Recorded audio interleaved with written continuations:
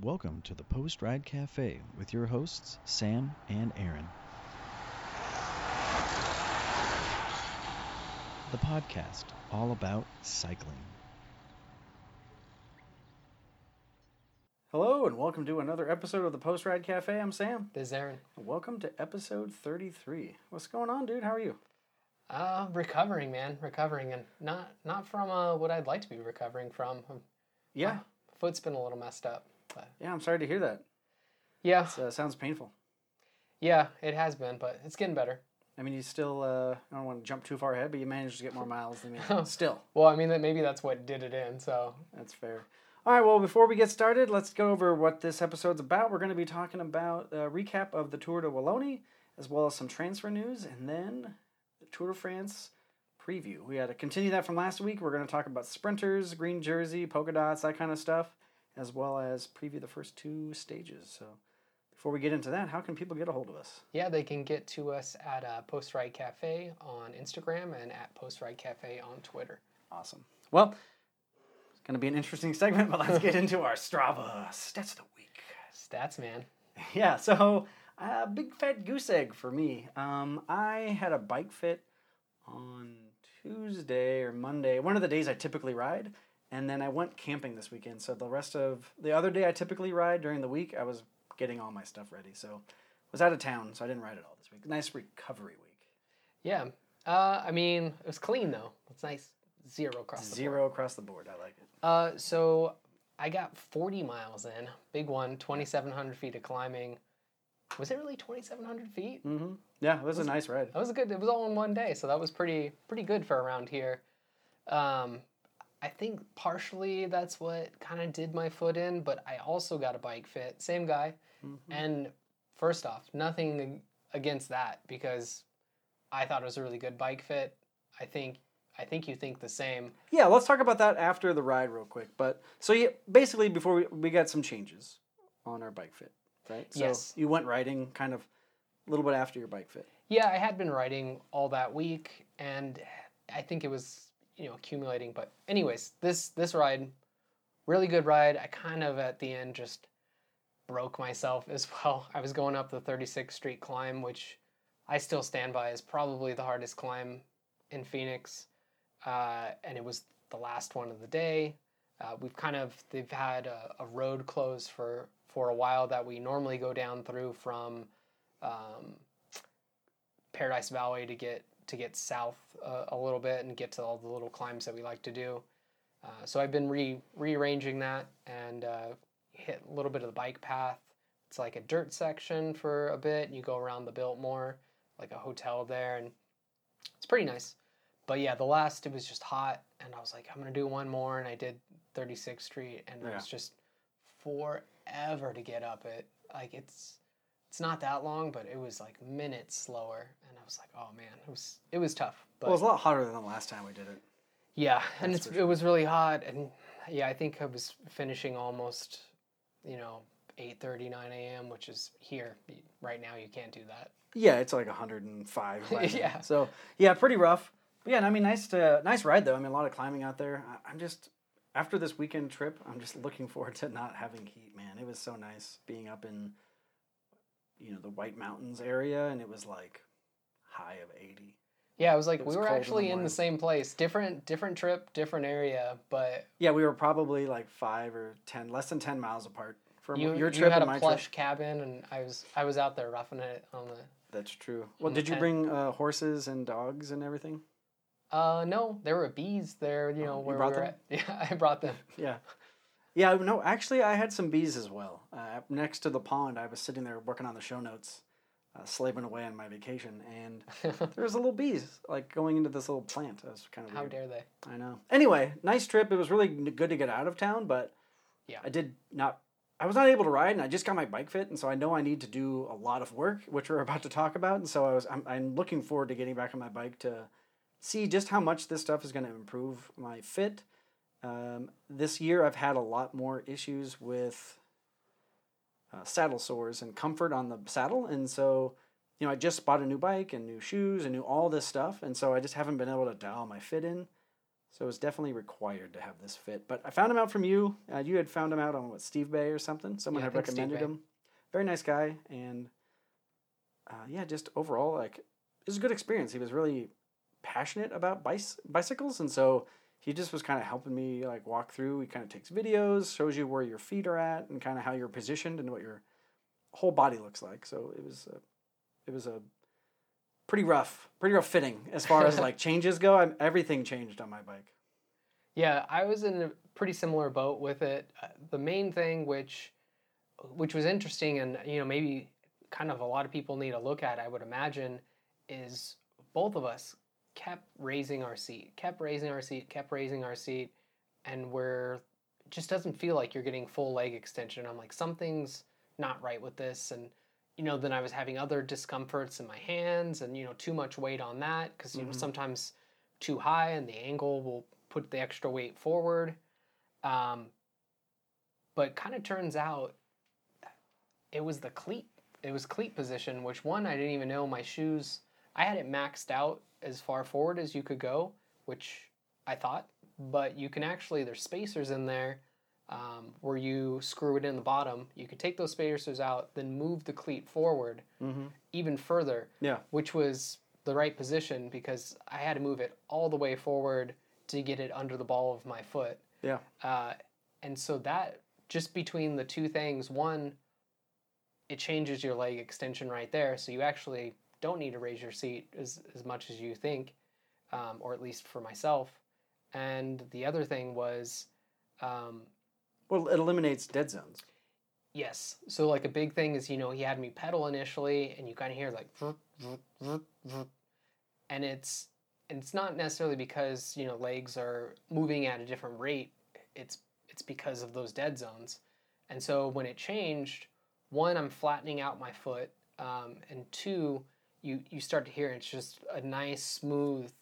Yeah. That you can hear the difference in the chain immediately.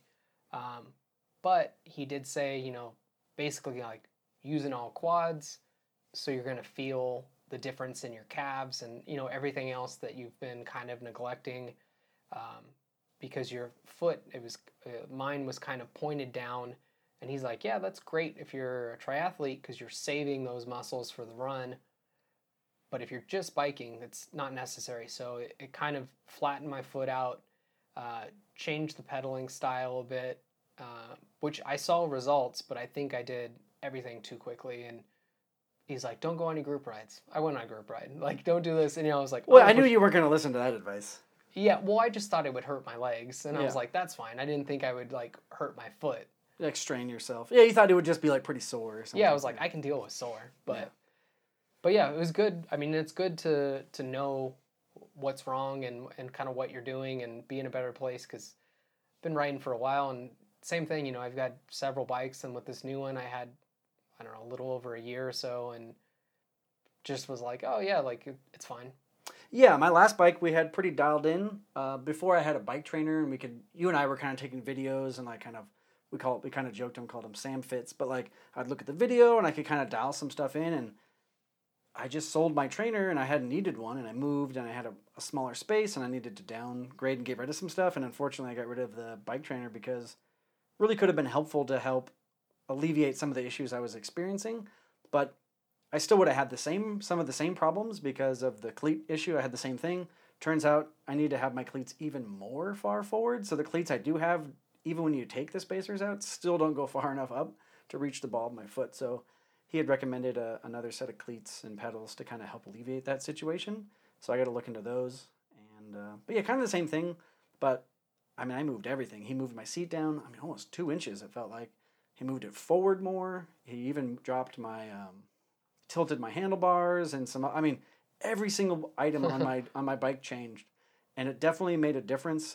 In that short session, you could hear the same thing. You could hear the pedal stroke be better, and obviously, only half your pedal stroke is going to be power as you push down, but the other half, your other leg picks up on the second half. But I was really only using 25 to 35% of my power, maybe 40 of that last. Those transitions, where you normally would lose a little bit of power, I was losing all my power. And so there's those gaps before my next leg kicks in, that there would be drops. Yeah, so. basically he was saying with that position, your left leg, when your right leg goes down, your left leg starts to pick it up, and we were missing that whole zone. There was just that transition area on both strokes. So yeah, he said for me the hardest part is going to be same thing. My toes were pointed more down than I thought they were. I think they just didn't feel that way because the cleat was further back. But he said I'm gonna have to learn to keep my heel down. Yeah, no, same. It's interesting though. We've seen so many pros with that position, and obviously, I mean, they're doing what they're doing. They're pros. I will say though, Wout's position on there, and they had commented on him. No, take that back. It was Sepp Kuss, or they were looking at his pedal stroke, and everybody, the commentators, were saying how nice it was, and it was from being a mountain bike background, and it was flatter. It was like not as pointed as a lot of the guys that we see riding. Yeah. So sometimes it doesn't pay to emulate the pros, No, I mean, if you're experiencing issues on your bike, I mean, definitely go get a bike fit. It can be pretty expensive, or in this case, it can be pretty economical if you know the right people and have people who kind of do it for fun. This guy just seemed like he just enjoyed doing it and helping people. So. Yeah, I mean, he is the lead mechanic at a shop too. It's not a random person. He has a ton of experience in that, and so. Yeah, 40 years or something he's been riding bikes. So very knowledgeable. It was really great. I'm excited to kind of get back on my bike again and seeing if that helps. I mean, the saddle sores were really irritating me. Like, I had never had that many issues so consistently. So yeah, we'll see. But on to some cycling news. A lot of transfers. This is the transfer season, and man, if you would have asked me this at the beginning of the year, who would be the most interesting transfer team this season? Never in a million years would I have picked AG2R. Well, because I think last year, and we saw, I think several French teams last year did absolutely nothing in the transfer season. Well, and we also attributed that to the fact that they have their own development squad, and they're very consistent. Yeah. And they like to grow from within, which I totally respect. Yeah, which is fine, and I think that's helped FDJ in being a really solid team, and they've worked together and worked on everything. But this is just like turned everything upside down. Yeah, and we've been talking about this for a couple weeks now. They've switched. They let Pierre Latour and Romain Bardet go. Maybe they didn't have a chance to keep them, but they made the decision like, look, if they're leaving and we can't keep them, let's get rid of the GC focus on our team, and let's get back to like something simple like classics or sprints, so to speak, right? Where with the GC team, you have to have so many resources, and like with a classics team or a sprint team, you just need, at a minimum 3 or 4 good pieces. You don't need all 8 guys and training and TT. You don't need all these pieces. Yeah, So, I like it. Yeah, so they've really just did a number on the transfer season. So this last week we talked about they picked up a couple other guys earlier, but this week they picked up Matteo Trentin and Lilian Calamajane, and also Bob Jungels, which was a pretty big surprise. That's the biggest shock for sure. But coupled with GVA and, they have Nason now. They've had him for a while, but they picked up GVA as well. This is a pretty good classic squad they're picking up. Yeah, it's going to be a really good team. I don't know how old Calmachet is, but I feel like he's a kind of still younger-ish rider than a few of these guys. And I think he's like 25, 26, something like that. Yeah, I guess that would call him still pretty young, developing. Yeah. So I think he can learn from some of these older guys here and also have a ton of opportunities. Like, it's going to be a good team. I mean, a good time for Quickstep to not re-up Bob Jungels because he didn't win the Luxembourg Championship. So he's on the downwards. Well, he won the time trial, but not the road race. Yeah, come on. You're in Luxembourg. Okay, you should win. Yeah. No, but no, I mean, still just great pickups for them. We had talked about, I didn't think Jungels was going to leave Quickstep. And so I think he just wanted too much money. And as we know, having a brain fart on the team, Patrick Lefevre is not going to pay somebody money unless it's like a superstar. Yeah, he's got like 2 people that he'll allow that. Yeah, exactly. So, no, AG2R going to be a very interesting team to watch come next season. That's for dang sure. Yeah, and another one here, I guess, not as surprising of some of the rumors we've heard, but still Adam Yates going to Ineos, still surprising just because he's been, I think, his whole career like on the Mickelson Scott, and he's leaving his brother. At least we don't see his brother going anywhere. I would assume they would announce it together, but no, Yates is staying. Okay, Simon Yates, is staying with Mickelton Scott. So So now we'll have Yates and Yatesy. yeah, now 'Cause when I say Yatesy, you'll know what I'm talking about. Exactly. God, the one thing about Mickelton Scott, worst team nicknames on the planet. But like, throw a Y on everybody. You got Froome should have went there. That's what should have happened. Yeah, he would have been a shoe-in for Mickelton Scott. Yeah. No, I mean, if you would have asked Adam Yates 5 years ago if he would ever go to Ineos or Sky, I think there was an interview where he was like, I am never going to do that. Like, all you're going to do is be a workhorse. And I think at the time it made sense. He had lots of opportunity or Potential at that time, and it hasn't panned out. And I think for him, he's like, all right, I'm never going to be a GC guy, it doesn't seem, so I'm just going to take some money and do some hard work. Simon Yates, on the other hand, does have a chance. So, not that honestly, at this point in Adam Yates' career, I just don't really care. Like, he hasn't looked good. I like his brother a whole heck of a lot more, and it's not that I dislike Adam, he just doesn't have that GC sprightness. So, I think it's a good move for him. I just don't think he really had it at Mickelton Scott. But, Mickelton Scott, we were worried about, they were losing some guys, and we were kind of like, man, I don't know what's going to happen. So now they've lost Adam Yates. They lost, who did they lose last week? Jack Haig. Yeah, that was a big loss for them. But, Simon Yates stayed, which was a pretty big surprise that happened this week. And then also, Tennille Kangert signed for Mickelton Scott. So, it's a little surprised on that one. When we were talking about transfers, domestique transfers a couple of weeks ago, we were really thinking, I really thought he was on EF Education, good fit for him, but I thought he would go to Israel Startup Nation with Froome, so I was actually kind of surprised to see Kangert go to Mickelton Scott. Yeah, I feel like they've probably made enough moves, so we'll see. I don't know, I think they said they were still looking to sign some other people to support Froome, but... Oh, I still think they have to. They don't quite have the team ready. Yeah, they need just been one a or lot two of signings. really good guys. Yeah. They're just missing that upper echelon of domestique in the mountain. They need one... Should have got Port. Yeah. Well, he's still up in the air. I mean, rumor is he's going to Ineos, but I don't think that's official yet. Yeah, especially with Yatesy going over there. We'll see.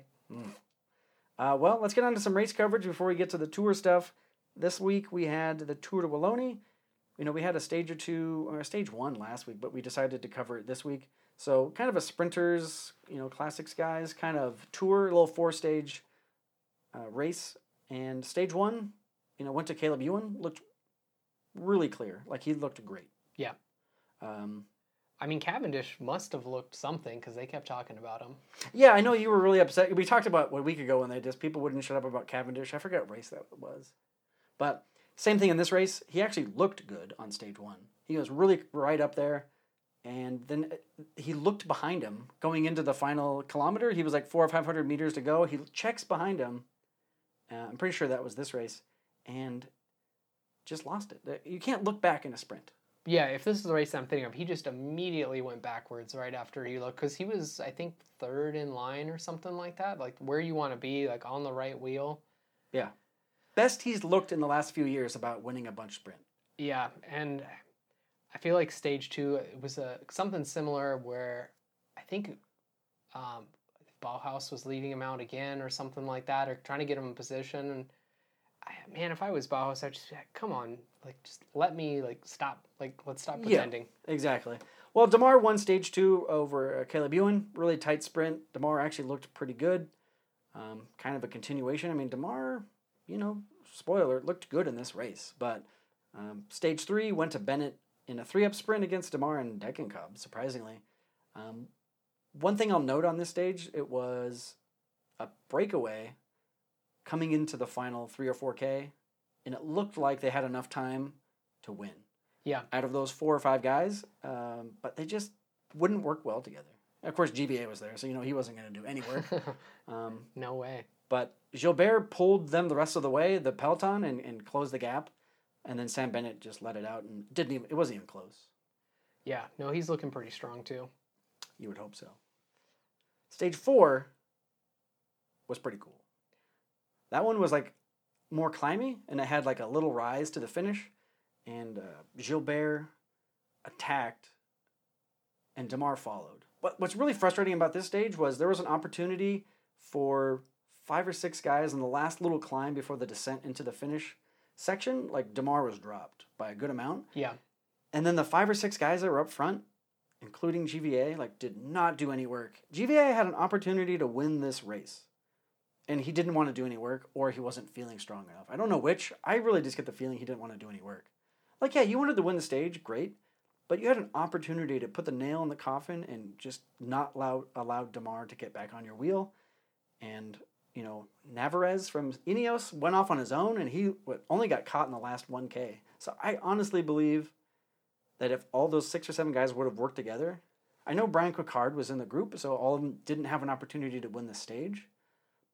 But GV had a chance to win the race, and he should have taken advantage of it. Yeah, and if you make it hard enough on people, you never know what's going to happen at the end. Like, you could be the best sprinter in the world, but if somebody breaks your legs right before you get to the end, you can be out sprinted by anybody. Well, and it was a little bit of an uphill, so there was an opportunity for GVA to win that race. Yeah. So that stage. So I don't know. In the end, FDJ did great work. Damar looked great when he caught back up, and he had followed Gilbert up that little section and got him at the end and won a nice stage there himself. So he won 2 stages in the yellow. So very, very good performance. That's my takeaway from this race was it just almost pains me. It's like complimenting Michael Matthews. Like, when he won the mini sprint on Lance and Remo with that messed up hands, mad props to him.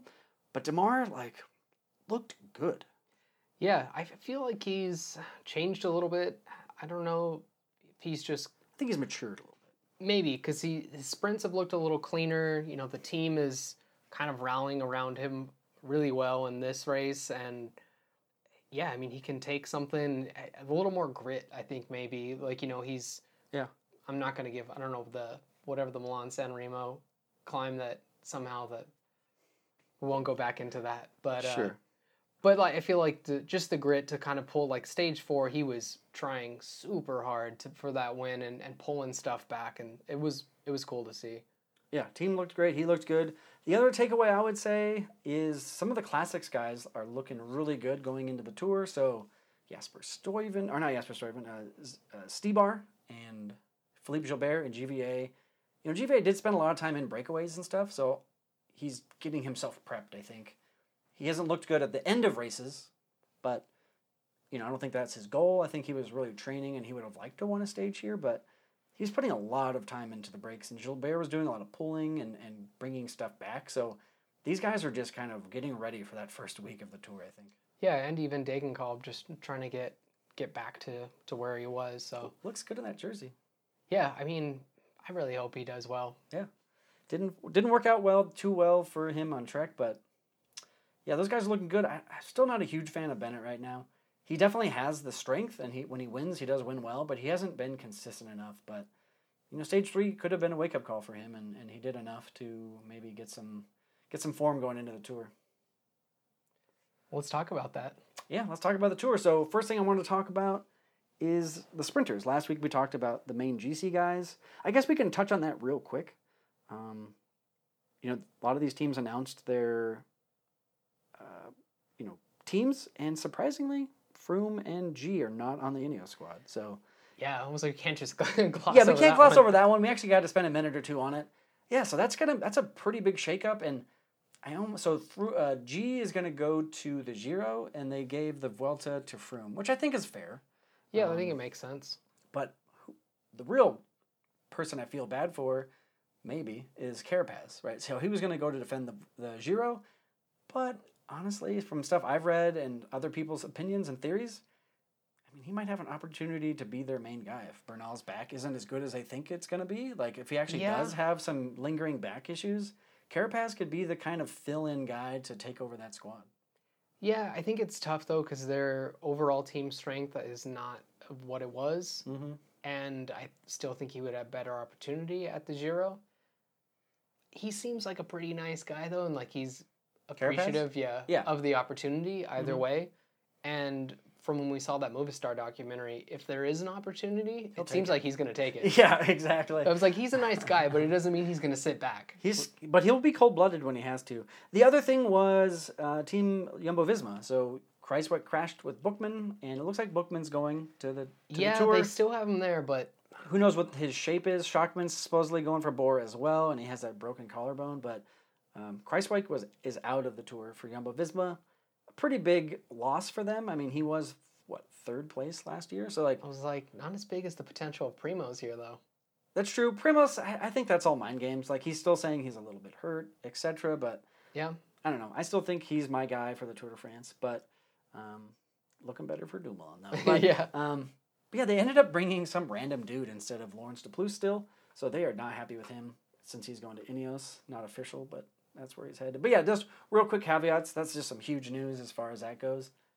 But yeah, I guess they weren't kidding. Like Froome and Thomas did not look good in the last couple weeks, and so kind of a surprise that they would just say stay home. And I mean, they interviewed both of them. And they're like, yeah, we don't have it. Like they're stand-up guys. Like they're not gonna be upset and talk crap. Like they know that they couldn't handle it. Not in public for sure. Well, of course, but that's the whole point. Like Yeah. those are the guys that you want to be sponsoring if you're a big That's true. corporation or something. So And I mean, Froome knows he's moving on. Like it's less of a big deal to him, I would think. exactly. So, but the writing was on the wall for those two this year. For whatever reason, they didn't come out of the gates with the form they needed. Froome obviously has a reason, but he's looked pretty good considering where he started. So, but anyway, let's get on to the sprinters. Kind of a weird sprint contenders this year. So, two people missing is Jakobsen and Groenewegen. I think Groenewegen is the biggest miss out of here. I don't know if Jakobsen was on his path to join this team for the Tour or not, but Groenewegen wasn't going to join anyway because of what they're trying to do. I thought Gaviria is kind of a big one just because I think he's coming into some form and he's not listed on here as well. That's true. Yeah, he was not on the UAE team. So some of those guys are deciding to bring full GC squad. So the sprint contenders are a little more open, I would say. You know, the three main guys, I would argue, are Viviani, Bennett, and Caleb Ewan, mostly because of their recent Palmar, right? But some of these other guys, you know, are also just really strong sprinters, like Sagan, Matteo Trentin. Well, I put Greipel in here because I like him. Hofstetter, Mezgec obviously has potential. Nizzolo is on good form. Cees Bol, Macias Arndt, Seneca Cabrelli. Brian Coquard is here. And then on random stages, yeah, Boasson Hagens looked really close. Pedersen obviously can win some sprints like he did a couple weeks back. Just, I mean, a big one too, if given the opportunity, we don't know, is Wout because he can still sprint, and especially an uphill one. It's just that's gonna be, to me, one of the big question marks in the sprints and the green jersey of if he's gonna be allowed.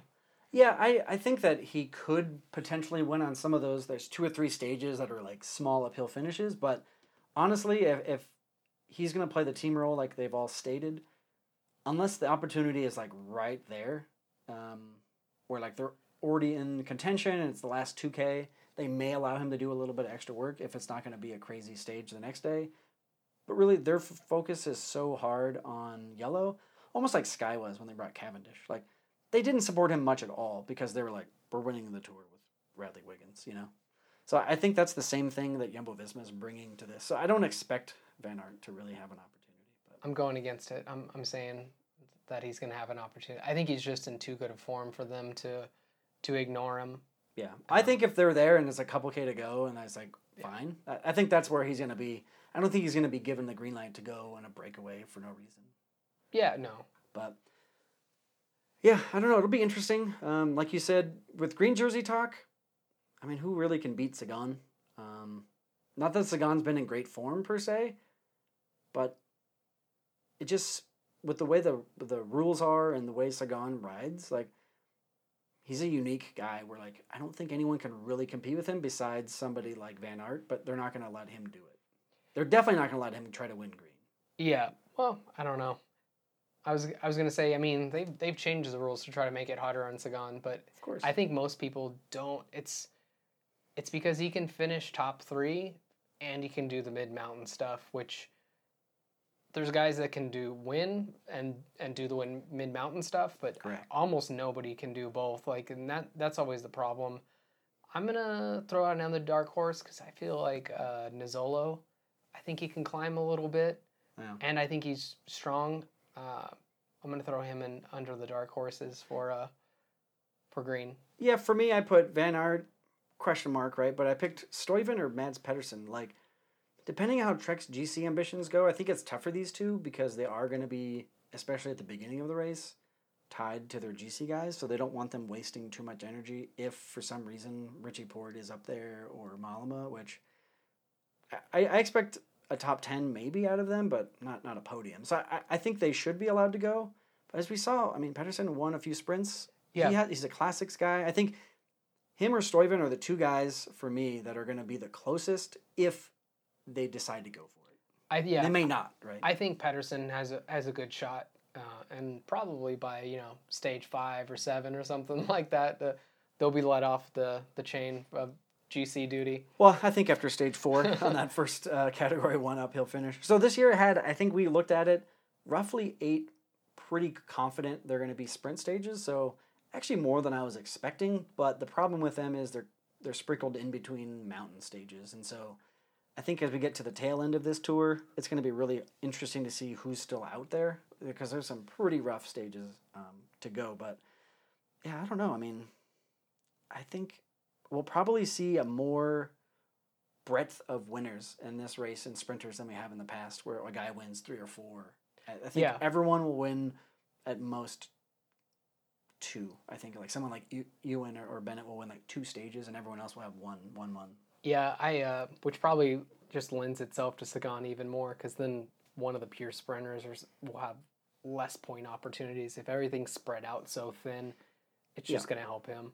Well, right now with Sagan being who he is, like I said, he's not in the best form, but he's the type of rider, like you said, that top 10 sprints or top 5 sprints, and also can compete in medium breakaways and get those sprint points. So for me, the only people that have an opportunity for green are classics type guys that are a little more bent towards sprinting.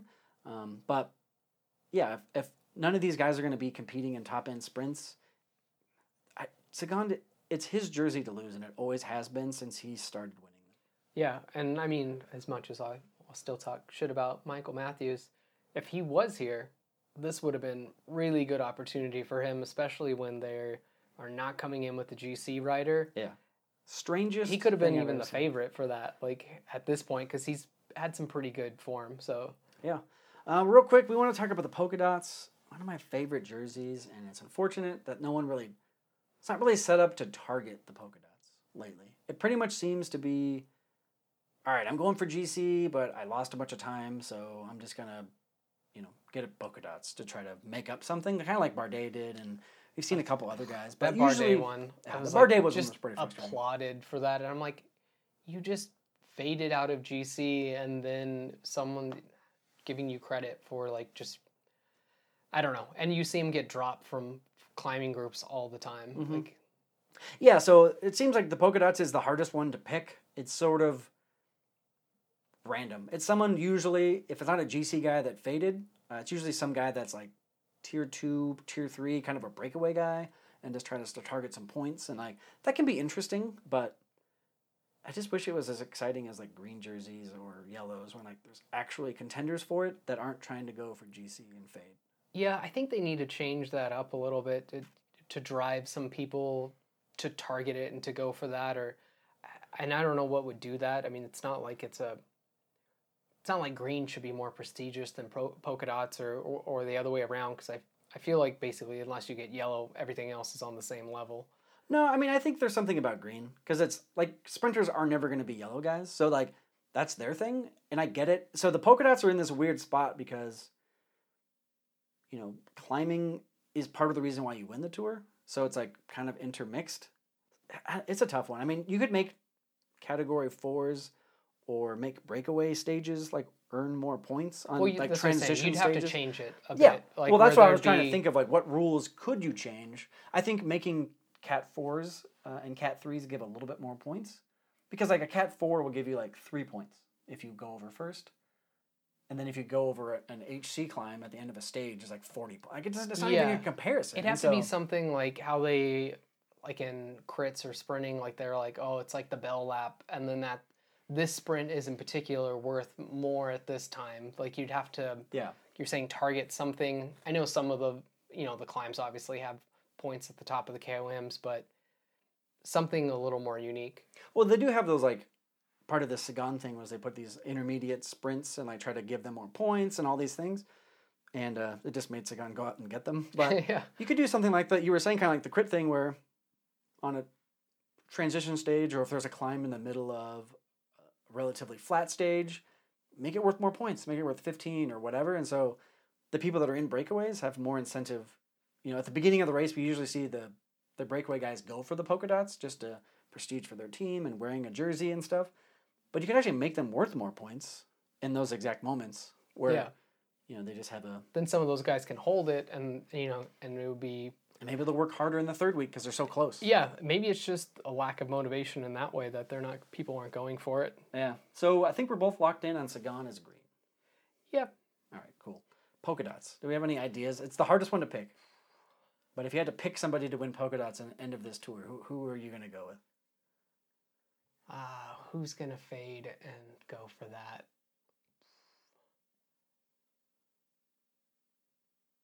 I'm going to give it to Richie Port. That's so sad. I actually don't think it's going to be a GC guy. I think it's going to be like a breakaway guy. So I'm going to go with like a Tiege Benoot. Okay. That's my pick. Because like Sunweb has nothing going on for them, so they're going to spend a lot of times in breaks and stuff. So I'm going to pick Tiege Benoot. I also just like him. So. Yeah. I mean, I'd like if he won. Yeah. I'd like him to drop Richie Port on a climb. Oh, man. But yeah, so I'm going with Benoot. Yeah, so let's get on to, real quick, we have Stage 1 and Stage 2 is this weekend, Saturday, Sunday.